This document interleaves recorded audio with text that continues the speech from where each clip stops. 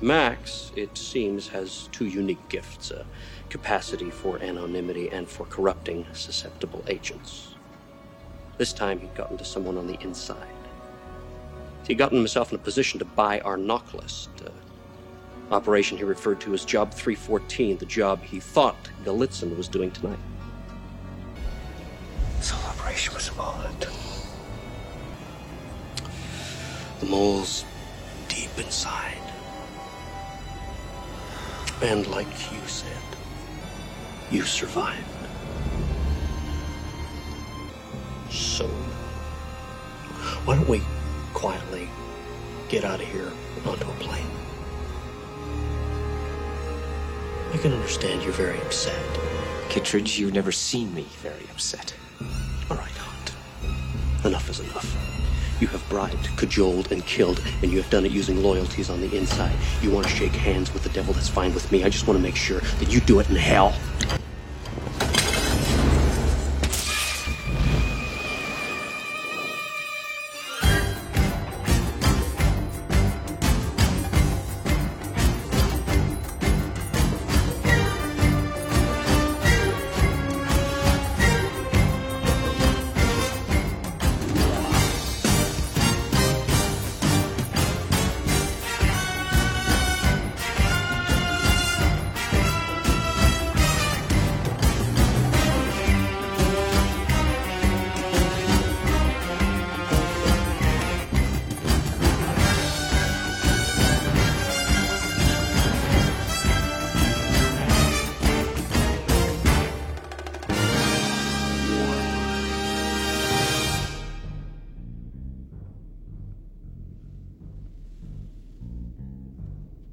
Everybody, just recently we finished the Indiana Jones franchise, my favorite franchise of all time, and it was so pleasant.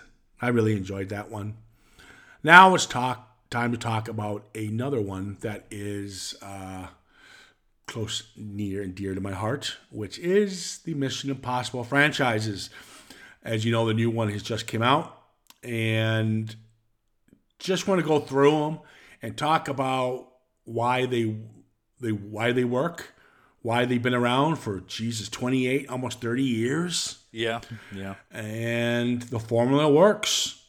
Now I bring up formula because the first movie in this franchise, which we're going to talk about today, Mission Impossible, kind of is a different film. It's not the ones you guys are used to.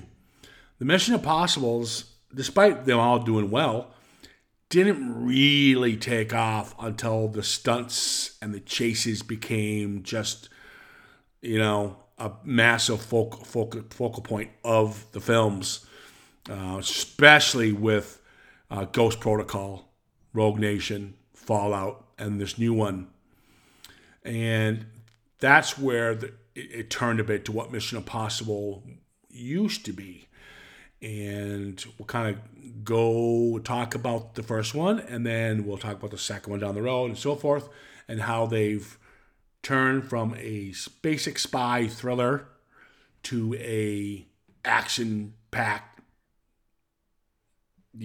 balls to the wall, stunts. Blockbuster. Yeah. And there we go. So here we are to start the journey of the Mission Impossible franchise. By the way, just as an aside, I was born in 76, so I didn't really catch, even on repeat, the original series. But I do remember in the 80s, remember the old computers we had then, the old Spectrum and Commodores and stuff? Yeah. There was a Mission Impossible game, and it was really good. I know, these days kids would laugh at it, but it was just a really good puzzle. I remember it being really tricky, but yeah. So there you go. Yeah, I've never, never played it, but I'm surprised they don't have one yet. Like for the new stuff, because they'll probably tie-in. Yeah, they maybe do. It'll probably play a good game, I think.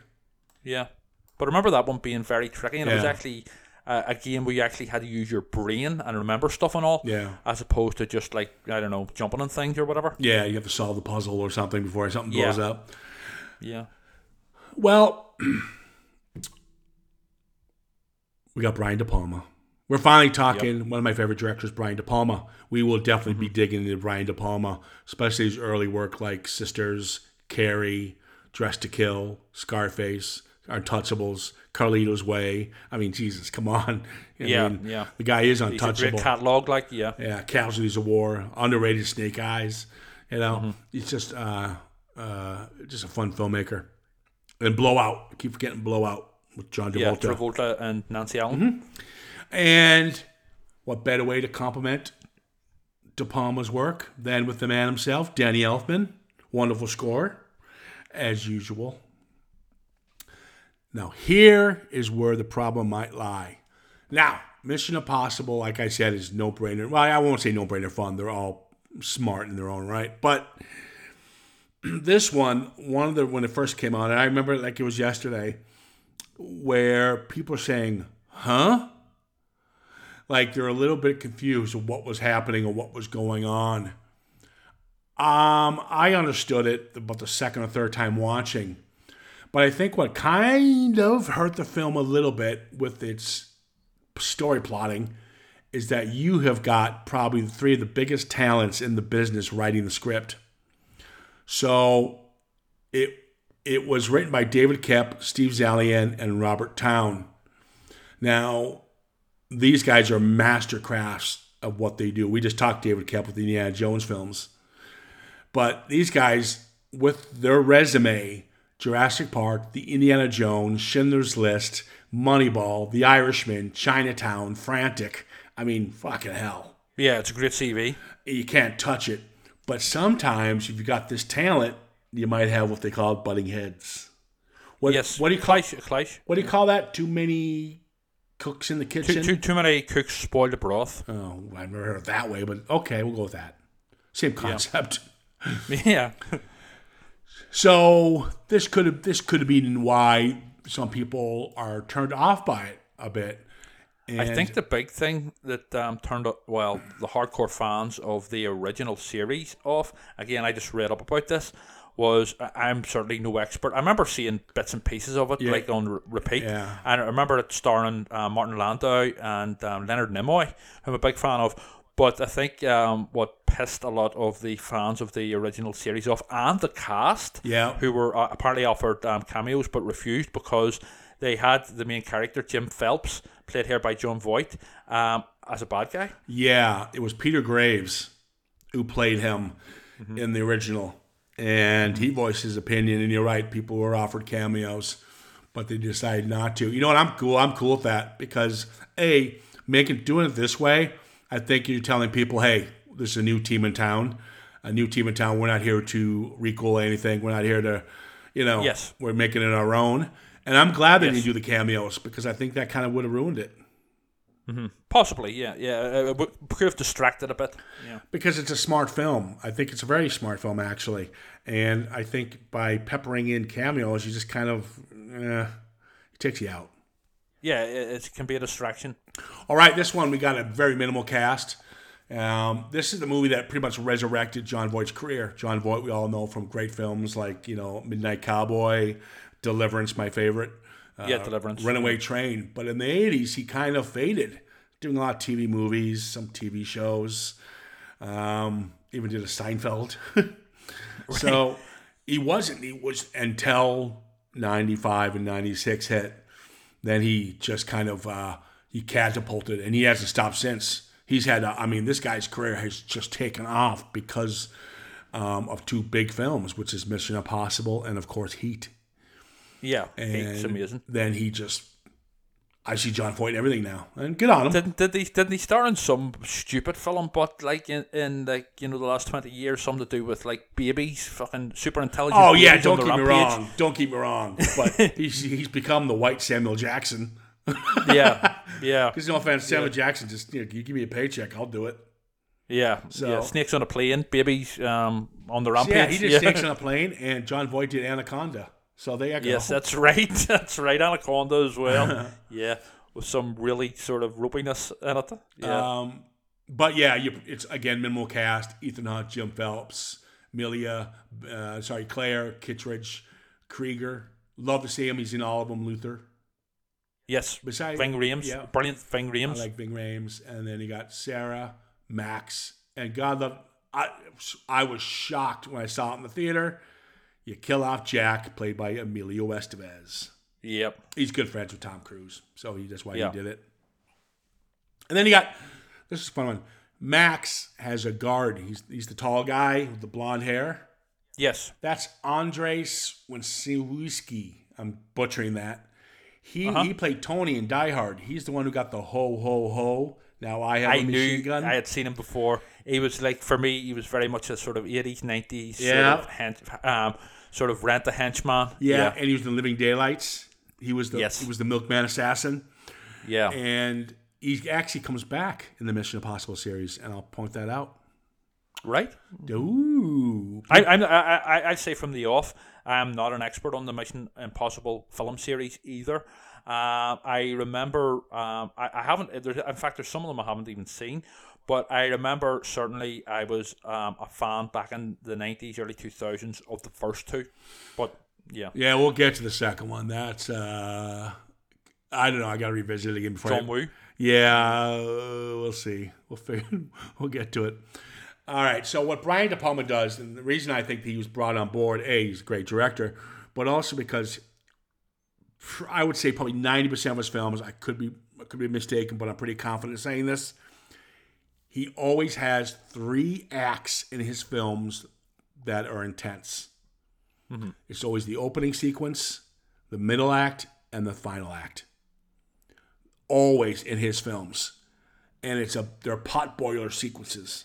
He did it with Carrie. He did it with Dress to Kill. He did it famously with Carlito's Way. He does this religiously, and it's his thing. And it works so well in this. Now, the opening sequence is pretty much just a setup, not kind of what I was just talking about. This is just the setup sequence, the pre-credit scene. And you know what I noticed? I love this. Rob Bottin does the visual effects for this. Yep, that's right. Because the masks are so beautifully done. Those are real masks in some of these scenes he puts in. It's like, who did? And I didn't think about it, because when we think Rob Bottin, we think big blockbuster, The Thing, The Howling, The Fog, Total Recall, RoboCop. Horror films, yeah. Yeah, but when you think about it, especially with Total Recall, you can kind of see him do, because Total Recall is a spy movie. You can kind of see him doing this. So it's a little more grounded Bottin, but because of the simplicity, well, not simplicity, but he only has to focus on one thing. Yeah, he does it beautifully. Yeah, works, and that leads us to the opening sequence. This opening sequence was so fun. Tell me this: do the later films still use the masks? Yes. Good. Oh yeah. Good. Yes. Especially the new one. They kind of bring them back. Right. So I liked the opening sequence. It just brings you in. Setting up the man, pretending he killed Claire, but Claire has to be revived quickly because he's in one of those knockout drugs that brings down your pulse. Yeah. And you have to be revived from it within a matter of minutes, or you will die. Yes. So they get the information, and then you find out it's Tom Cruise behind the mask. It's just a great setup to meet this team. Yeah. From the setup, you got Claire and Ethan Hunt. They're the go-to. They're the ones that are in the, they're the ones who go in undercover. Then you've got Emilio Estevez, Jack, who's pretty much the IT guy of the group. Mm-hmm. So it's a quick way of meeting this group real fast. And then they obviously get their man, and then the wonderful boom, the credit. I love the theme. Yes. Was it Lalo Schifrin? Lalo Schifrin? I'm probably I can't remember, but it's an iconic theme. He's still alive today, I believe. Right. And yeah, there you go. He's done quite a few stuff. I'm drinking my coffee. Go for it. Yeah. Yeah, we're doing this early in the mornings for you people. So yeah. Or as I like to call it, as I'm a bit of a night owl, it's still the middle of the night for me, as I'm a vampire. Yeah, fucking Nosferatu over here. Well, he had to get up from his my coffin. Yeah, what is it? Yeah. Dirty coffin. Don't they sleep? Yeah. Don't they sleep in dirt? Yes, that's right. The earth. Yeah. See? Yeah. You didn't think I knew that, did you? Yeah. No, I did. I did. I sleep on it. Of course, I know it. This whole film will be based around what they call the Noc List. Again, we'll be coming back into the franchise. Right. And they need to get the second half. The first half has been infiltrated and taken by somebody by the name of Max. Max has the first half, but they need the second half. So this team is been told to go in, get the second half, so before the baddies get the second half. That's it. Yeah. That's their job. Yeah, one half of the Noc List has the real names, and the other half has the code names. And apparently, Noc Lists are a real thing in the real world. Yeah, probably. I can see that. Yeah. It's actually, that term's used quite a bit. I heard that term quite a bit in like Alias and some of those other shows. Yes. So I can see that being true. So they go in and they infiltrate. Now, if you watch this the second time, it's kind of fun because you can see the other agents that are watching them. Yes. Because we do find out that this is a setup. Obviously, it's a sting operation to find out who the mole is of this particular group, because they think that someone in this group are the one who sold the original half of the Noc List to Max, and now they're there to get the second half to sell her that. But it's really a mole hunt. But there is the second team. Exactly. There is no Noc List in this area. They have been set up. That's why there's agents in the field, and whoever survives whoever survives getting the fake Noc List is the killer or the traitor. Which is kind of a shitty way of doing things, because you got to realize you're fucking killing off your whole team. They're going to wait to see who kills off the whole team to find, you know what I mean? It's like, that's the CIA. They're like, fuck it, I don't care. It's like the brutal world of spies and spycraft and espionage. So, yeah, but also it works for the plot and raises the tension and the threat. Yeah, well, it's like, it's the whole, whoever survives, you're guilty as fuck. I mean, you're doomed anyway. Even he brings that up when Claire survives, because he tells Claire, "Well, if you survived, you're dead because you're with me now. Because if you survived, you're in this with me." Mm-hmm. Some fun dialogue in this, and it's very fast paced. You figured you talk about Noc Lists and blah blah blah. You think, oh god, this is going to be kind of, behind the boardroom, Yeah, talking in rooms type thing. Talking in rooms, big cigars, but it's not. It's pretty fast paced. It's beautifully paced, I think, with the talking scenes and also the action sequences totally complement each other. Well, the great thing about the great thing about the talking scenes, you're right, is that they're, like I said about in the beginning of the podcast with Depalma and the way he does things. Even a standard conversation, especially the great one they're about to have in the aquarium restaurant. They're friends. They're talking. He's talking to Kittredge. He's saying, "Hey, what the fuck is going on here?" And he said, "Let's get you out of here, buddy. We'll get your passport. We'll get you to Canada. Get you to Langley. No problem. Don't you worry about it." And he's all being cool. But then Tom Cruise turns on him and goes, "Why were there other agents there? Why was there another team?" He starts confronting Kittredge, and then Kittredge finally tells him, "Listen, you little fucking asshole. You survived. You did this." My point is that they're having this conversation. You have the boss talking to his worker, and they're just playing. They're just talking, and then it turns. Yeah, and that's brilliantly directed. And that's how each conversation goes in this film. Totally forwards the plot as well. There's nothing. No line of dialogue is wasted. We didn't mention the deaths, the poor bastard, fucking Jack. Oh, yeah. And Emilio Estevez really plays the scene well. Whenever he's just about to die, you can see his face like sort of scrunching up and sort of wincing because he knows he's about to get a big elevator spike through the eye. Fucking poor bastard. Yeah, Hannah. I felt sorry for Hannah. Yeah, she had nothing to do, and she blows up. Yeah, I liked her. Yeah, but and then Sarah gets it. Yep. Who I Kirsten like. Scott Thomas. Which, another good act. I like how you have these up and coming actors, because Kirsten Scott Thomas was hot with 4 Weddings and a Funeral at least over in the English States. Patient as well, yeah. And then she did The English Patient. I wasn't sure if it was around the same time of this or not, but she was a huge up-and-comer for us in the States. And then, like I said, Emilio Estevez already established. The wonderful Jean Reno, who just did The Professional, or you guys know it as Leon, in the States. So he was, and John Voight, the veteran. You just had all these great actors. And then we got to meet Henry Searsney. Yeah, he's brilliant in it. Which pisses me off. I will say this about the franchise. He's no longer in them. He does return, but doesn't he? He does return for the next one, the last one here. Yeah. But I think it's too far. I mean, we'll talk about it as we go in the franchise. But these guys, Rat-Tat-Tat, I like saying my Rat-Tat-Tat was perfect. So I never understood why, let's get Anthony Hopkins now to be his boss. Like, what? Yeah. For one movie. Let's get Alec Baldwin to be his boss for 2 movies. And it's like, bring back Searsney. Why is he not in this? Yeah. Kittredge was good, and he's good. He's a brilliant character. The scene where he's kind of interrogating him in the restaurant, they mirrored that exact same thing at CIA headquarters in the new Mission Impossible. Right. It's so fun to watch these two.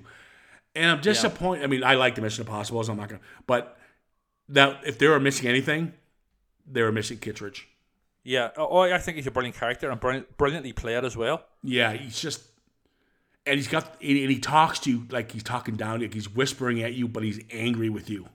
And he's not a bad guy either, you know what I mean? He's a brilliantly written character because he's got his own motivations. He believes there is a mole and he's out to get the mole, yeah. you know? Yeah, no, exactly. And, of course, this is kind of the start of where Tom Cruise wanted to do his own stunts, which he did this one. So this is where this started snowballing, the whole Tom Cruise stunt thing, where the red light, green light with the gum. Yes. Just don't chew it. Yep. Throws it against, and the whole thing just caves in. Beautifully shot. I guess he was saying that took one take. And he says, if you see it, I jump onto a mat, and I run, and I almost tripped, and it could have ruined the whole fucking thing. It's also shot in 2, I read up on it, it's shot in 2 separate countries. The main part of it is shot in a studio. So it was, and at the very end, when you see him run away from it, with all the water, was actually shot in Prague. Yeah, most of this was filmed in Prague. Mm-hmm. In Scotland.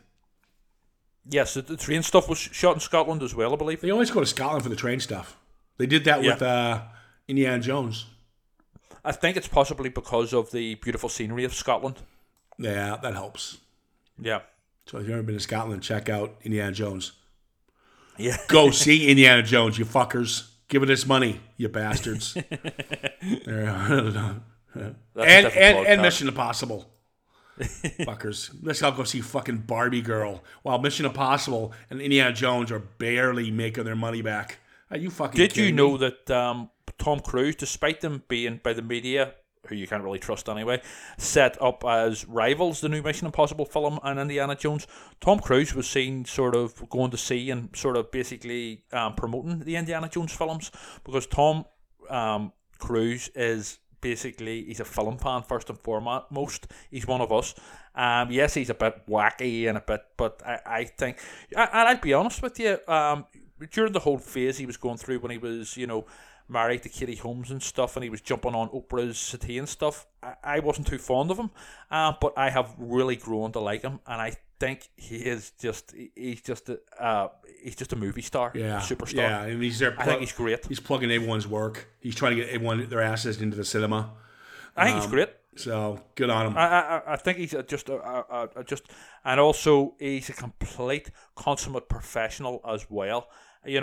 And what he believes in his personal life. I know he's took a bit of flack over it, the whole Scientology thing and Xenu and stuff. But you know what? That's his personal life. That's nobody's fucking business. Yeah. I've always been a fan of him, so I think people are starting to turn on more in my favor now. They say, okay, yeah, I mean, fuck, who gives a shit what he believes in? He's not hurting anybody else but himself. I have really grown to like him. I think he's just a credit to Hollywood, and Hollywood's collapsing in on itself. Yeah. But if there's one shining star still there, it's Cruise. Yeah. So we'll see what happens. I'm looking forward to Dead Reckoning 2. Mm-hmm. Spoiler alert. There's a part 2, so they get no ending for part 1. We'll get to it. Yeah, but so before when he's confronting Kittredge, I just love when he calls him out and he goes, "Why was another team?" He goes, "What do you mean another team? Waiter, 3 o'clock. Yes, brilliant. Drunk Russian couple, 2 o'clock. They're all the people that we caught that look like they could be moles or the other team in that whole scenario are back now as different characters in the restaurant." It also nails this scene how smart the character of Ethan Hunt is. Yeah, it notices everything around him. Yeah. And it's just wonderfully played out. Yep. So he's now going to his when he's at the I like little things. Kind of piggyback on what you said about Ethan, noticing everything and being smart. I like little things in films when he cracks the light bulbs. Yes. And he puts peppers them all over the floor. So if anyone comes near the room, he'll hear them coming. Yeah. Stuff like that I really enjoyed. Yeah, and also he notices the Bible. We're talking about, Job 3:14. It's Job. Yeah. 3:14. Yeah. He figures it out. He's searching. He's thinking, "Job, this is gonna take me forever." And then he realizes the Bible, and that's where he also finds out our boy Jim Phelps is kind of a liar. Yes. Because he sees the Drake's Hotel. Thanks to those Gideons, the Gideons saved the day. Yes. Yeah. So there you go. And he finds out Claire's alive. Yep. Yeah. Now, they have an affair. It's one of the reasons why Jim Phelps goes after him, technically. But no, he doesn't. He doesn't actually. I take that back. Jim Phelps confesses he knew. He set Claire to have an affair with him on purpose. But it's not explicit, but it's you don't really see much on screen. In the movie trailer, they're making out in it. In an elevator, but they removed that because they decided that they're not going to emphasize it. Yes. It is quite subtly done in the finished film. It's subtly done. I'm kind of glad they did that because I think an affair would have ruined it, and putting any kind of kissy scene distracted from the tension. Yeah, why would you do that during the middle of where you're being chased by every fucking government official on the planet? So I'm glad they kind of stayed away from it. Now, Claire's character is, I don't know, the actress hasn't done much, I don't think, since really. I kind of see that. I think she's kind of weak. But I think the character is technically weak, so I think that's why she kind of works. She looks great, but at the same time, there's no real sort of heavy emotional acting there or anything like that, Yeah, it's Cruise, it's carrying this film, and to a lesser extent Voight. Well, I think, I'd give you that, but once you put Jean Reno and Leith Luther, Ving Rhames in it, they bring a little more character to it. Oh, yeah, but they're supporting characters, though. Oh, yeah, But they're still very good. Yeah, no, I gotcha. So when he goes, he ends up getting the right, he's emailing hundreds and hundreds of different people. Yes. And obviously, Max gets back, the Max that he needs gets back to him, and they decide they're going to meet. And so he just wants to find out who the mole is. So he'll help Max out. I'll get you the real second half because the one you've been given is a fake. Yeah. And it has a tracer on it. And if you use it, they're going to come get you. Mm-hmm. And obviously he proves his point. So now he is now going to work for her to get the real Noc List. He'll get some money out of it at the same time. Yeah, to escape basically because he's now on the run. Yeah. So he needs that money to, exactly, to get passports or whatnot. Max is played by Vanessa Redgrave. Yeah, I like her. She's very calm. Yeah, well, she adds a level of class to the role, and she's sort of playful as well. She's sort of, she's flirting with him because it's like Tom Cruise playing with his ear and stuff. Oh, young man, I'm sorry I doubted you. All this here. It's fun to watch. Again, we talked about it. The conversations are very cool. You think it'd be, oh God, here we go, talkie time. Give us the action. Yeah. The talk can be more intense than the action scenes. Oh yeah, yeah. Well written and well directed. That's why. Exactly. So his whole point is, I'll get you the real Noc List. you give me 10 million and whatever it is, and I will get you the real Noc List. But I also want to know who Job 125 or 3 was it 314. 314. I want to know who Job 314 is. And Max is going to play both sides, which I don't think she is. If I caught the second when I watched it again, and we'll get to it. So, no, he's getting 20 million. He's getting 20 million, not 10. I thought it was 10. I think. Okay. He's getting a lot of money. It doesn't matter. He's getting a lot of money. So he goes in what they call the disavowed people. People have been kicked out and blacklisted from the CIA. And he comes up with Luther and Krieger. Yes. And love to see them both, Ving Rhames and Jean Reno. Now, we all know that Luther will be a regular character in 90% of the Mission Impossibles. So, the CIA breaking into CIA, as unbelievable as it is, this is probably the best fucking scene in the film. It is so fun. I remember seeing this in the theater, and again, we talked about with Indiana Jones, it could be smart without being to the point where the audience is like, "What the fuck?" Yeah. So it's dumbed down to the point where they literally show you what the guy has to do to get into the room and what he cannot do when he's in the room.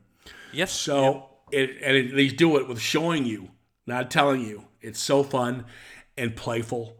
And he's got to go in with the password, his voice recognition, then the retina shot with another key card. Then he gets in. So that's all good. He's in.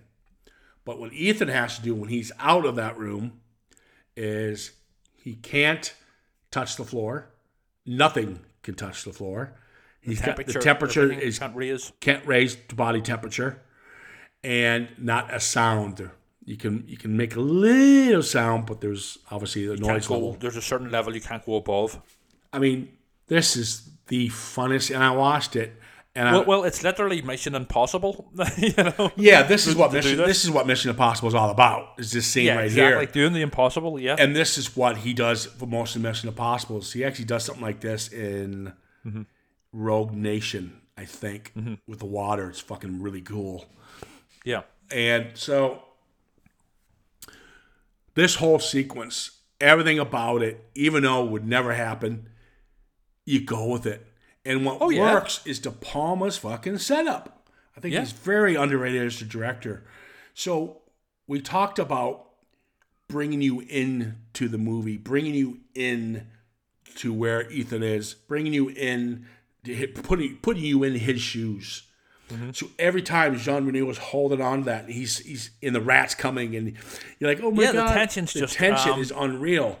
They ramp it up and ramp it up. They bring a rat in just to fuck about with Jean Reno, and and then you've got the sweat on the glasses. The sweat from the glasses, and he's got to catch it, and he can't make a sound. And there's Ving Rhames beating the shot of a rat. Not Ving Rhames, Jean Reno up there beating the shot of a rat, and then he almost falls to the floor.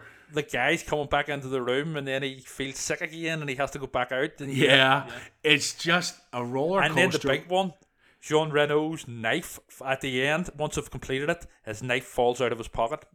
It's just so fucking fun. Brilliant scene. And you're there with him. Like if Tom Cruise does his success, you feel like you're going to get arrested.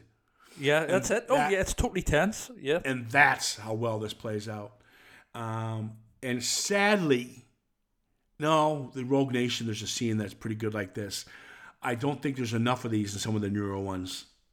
Yeah. And you know what ruins that? Because the trailers and the making of give them away. They give them away. So give all the good bits away. All the good bits away, so you kind of know what's coming. With this one, you were given less is more, because back then they didn't do trailers galore. They did trailers, but they don't give it away like they do in everything now. Yeah, it's ridiculous. I mean, they even give away major plot twists in trailers at times. Yeah. It's ridiculous. But yeah, so they make it and they get out. And I like the banter where, again, you mentioned it, where Ethan Hunt's one step ahead. he knew right away Krieger was a scumbag, and he wasn't giving him the Noc List. So that's why he had two of them. One copy was a blank, and one copy had the Noc List. Oh, by the way, that's not special effects when Tom Cruise is doing. That's an actual magic trick he learned. Where he's messing about. I'm sure. Yeah. I also love the fact that that basically Jean Reno had the correct one, but he tricks him into thinking that he is the correct one, but really, it's like a double bluff. This is where he kind of starts putting the pieces together. Yes. Because we talked about the Drake's Hotel, the Bible. Where, because he knows if Phelps is guilty, which he knows he is now, Claire has to be guilty. Yeah. So he's got to keep his cards close at this point. And this is where he calls Kittredge. So when he calls Kittredge, he's on the phone and he's talking to him. Yeah. And he turns, then we see Phelps. He's like, oh my God. Brilliant scene. Yeah, it was pretty cool. Again, brilliant reveal. Good conversation. So as Ethan is telling Phelps what Phelps just went through. Yes. This is what he's telling. Ethan's telling Phelps what he wants to hear. Absolutely. But what we're seeing is what Tom knows in his head. Exactly. Yeah, and it's brilliantly done. Yeah. But there's also a bit of there's a couple of versions of it showing of whenever Hannah is blown up in the car. Like, was it Claire that killed her, or was it Jim? Who detonated it? Well, that's where he knows it's Claire now. Because if he says in his mind, what we see, if Phelps is killing himself and falling off the bridge, if Krieger, who is killing Sarah, somebody else has to be killing Hannah. Yes. Who else would it be? It has to be Claire. Yeah. So, and then we come to the train sequence. Oh, this is so fun. This train sequence, they did it again with Speed. Same kind of a visual effects team. Yes. And they do this again with Indiana Jones. They did it with. And the new Mission Impossible. So, and this kind of effect really still works. And it still holds up, guys. Speed and train, yeah. It really works. I mean, you can't tell the difference between model and yada, yada, yada and matte and CGI. It's just so wonderfully put together. It's brilliantly done. And it's genuinely exciting. Oh, it's so good. Even though I'd seen this before a few times, I hadn't seen it in quite a few years, but even having seen this before, knowing how it was going to end and what was going to happen and stuff, it was still, when I watched this for the podcast, I was still genuinely excited. It's just thrilling. Yeah, because you've got all these things happening. You've got Max on board, Kittredge is on board, Phelps is on board, Claire's on board, Luther's on board. We don't know Luther's on board as of yet, but we do realize it when they're trying to download the Noc List to their buyer. He's blocking them from the Wi-Fi. And that scene alone is so intense. And then you've got Ethan, who's got we find out has the makeup on of Phelps. Claire walks in to confess. Why don't we just let Ethan take the blame and we can get out of here with the money? And he takes off the mask and he's like, you bitch. I do think it's funny. Here's Jim Phelps, who's kind of thought of all this and all these little cons and tricks and red herrings, and yet he doesn't realize, well, my glasses are videotaping everything you're saying. Yeah, there was a couple of wee bits in that scene that it didn't spoil anything, but it's just, it's sort of, well, I mean, why didn't Jim Phelps just, instead of killing Claire, why didn't he kill both Claire and Ethan? You know what I mean? It was just a bit, it goes back to the classic, sort of James Bond thing where the villain tells him his diabolical plan, but that and ties him up, but doesn't kill him, type thing, and gives him room to escape. Well, he keeps telling Ethan that, you're the only one who knows I'm alive. Yeah. And he goes, oh, really, Jim? And he puts the glasses on. Yeah. I'm not the only one who knows you're alive. So right now he knows he's fucked. Yeah, you're right. Right there I would have blown his head off going, you fucker. Yeah, exactly. But you're right. But also at gunpoint he allowed him to put the glasses on. I suppose maybe he didn't know about the glasses because that was Jack's creation, the glasses. but you would like to think he would have known. I don't know, but it is a bit of a leap. But it doesn't ruin anything. But it is, if you want to nitpick, there are a couple of little bits there. Yeah, but you know what? It doesn't hurt the film because No, it doesn't. It adds a little fuck you moment to and Jim also Phelps. it harks back to the start. A couple of times whenever with Jack was basically Q. Of this film. With the chewing gum. And also the glasses. I never caught that. That's a good shout because those are the two pieces of the puzzle: the glasses and the gum that pretty much saved the day here. Jack saves the day. Jack saves the day from the dead, from beyond the grave. Yeah. Oh, this helicopter scene's so fucking fun. Yeah, it's so fun. And then when he goes red light, green light, and puts the gum onto, and just, you can even, when they're on top of that train, and you can feel how fast they are going. Oh yeah, but they're not. But you can, with the fans and the skins blowing everywhere, and them trying to get to point A to point B with little sucky cups, and it's just very realistically done. It's so fun. I love the sort of shot where after he's blowing up the helicopter with you have a helicopter in the Channel Tunnel as well, but I love the shot where after he has blown up the helicopter with the chewing gum, the blade just as it's stopping to sort of slowly stop it just right up against his throat. It's just really well done. And this whole thing is complemented once he jumps from the train to the helicopter to blow it up. Yeah. Dun, dun, dun, dun, dun, dun, kicks in. Danny Elfman's score just nails it. The use of the main theme is restrained, but it's done so perfectly whenever it does kick in. Yeah. It's only used about 3 times in the film, but it's used at the very right times, the correct times. Yeah. It's always used right when the finale's about to happen. Yeah. And whatever Ethan Hunt's about to do, something's going to change. And so that's pretty much when they do it, and it's and then the drums kick in harder and harder as that blade's coming toward his neck. Yeah, and then just then a sense of calm with Danny Elfman's score. Yeah, just wonderful. And then of course at the end, he gets another mission if he chooses to accept it. That's right. Do you like the Theater of the Caribbean? Yeah. This is, hugely entertaining. Yeah, it's so good. Everything's well shot, well paced, well acted. It's got some minor faux pas, but nothing you would look at. Yeah, I think even the newer ones have more faux pas than these ones do. Yeah, and this one does, and it's not really well received, not really well liked. I would, beg to differ. Obviously things, once the Jason Bourne films and stuff come out, and Daniel Craig was Bond and stuff, the Mission Impossible films, spy films in general took on a different sort of look even and sort of vibe, but I still think this stands up today. So it does. It plays like the first Jason Bourne film, and the funny thing is the guy who did the stunts for this, I believe, Glenn Powell. I can't remember the exact name.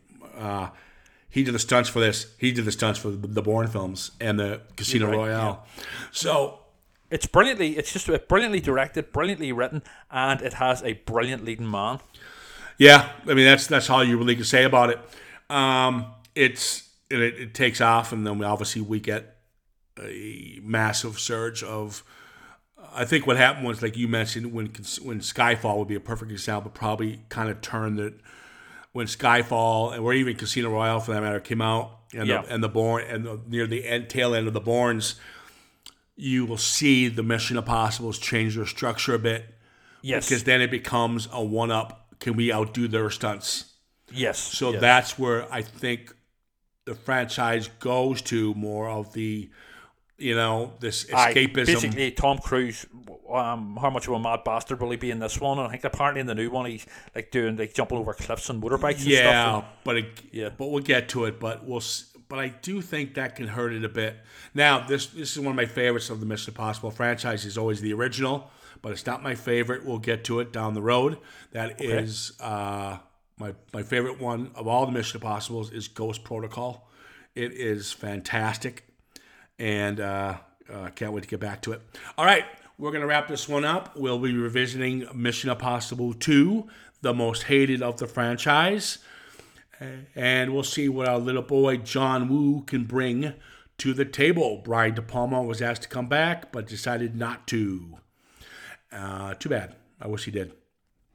All right, guys. Thanks for giving us a listen. You can follow us on @CitizenFrame_podcast on Instagram and, of course, on Facebook. Give us a shout if you want us to do anything in particular or you disagree or agree with something we have said on this podcast. All right, I want to thank all of our loyal followers out there. We've gained some more momentum like we've always been doing every week. We've got some new followers, including over stateside. We've got, we want to give a shout out to Dark Owl Publishing over there in Arizona. It's very hot in Arizona. Do you know my team, the Angels, they play their spring training in Tempe, Arizona. Right. There you go. There you go. Yeah. But guys, have a connection there, yep. Exactly. Guys, thanks for giving us a shout and a follow. We greatly appreciate it. As you guys might know, Dark Owl Publishing are the ones who are responsible for getting our boy wonder here, Trevor, published in the U.S. Is that correct? Yes, I have a new collection coming out next month from them, Bad Dreams and Reflections. So it's a collection of my short stories, some original to this collection, and I've sort of picked some of my strongest ones from the past as well, what I consider to be my strongest ones. So yes, that's coming next month. There you go. I'm sure our listeners will congratulate you. I congratulate you, of course, on accomplishing one of your dreams. Yes, thank you. We really know the real dream is doing this podcast with me. Absolutely. I genuinely love the podcast. So I'm getting absolutely nothing out of it. Yeah. No, my passion is, talking about basically films and books and all that there. So this is, totally up my street, and it always has been from the start, from I came on board. So yeah, I mean, this is my thing. This is my niche. You know what I mean? I can literally talk for days non-stop about, films and books and just general pop culture. So yeah, There you go. If you're not talking about it, you're writing about it. Exactly. It's totally my thing, All right, guys, we're going to wrap this one up. Thanks for listening. Join us next with Mission Impossible 2, and then some other one we're going to do. Yeah. No clue what we're going to do there. We'll probably do some really bad train wreck films so we can have a good laugh. Yeah. Something fun. Yeah, exactly. So bad it's good. Yeah. No, I don't know. We'll figure it out. All right. Have a good one, guys.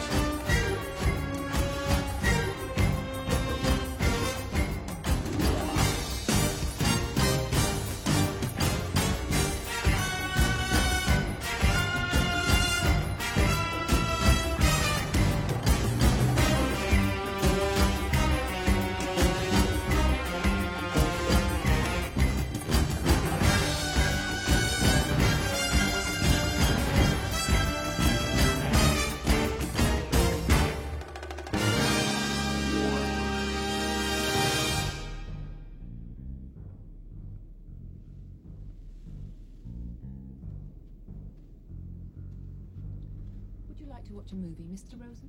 No, thank you.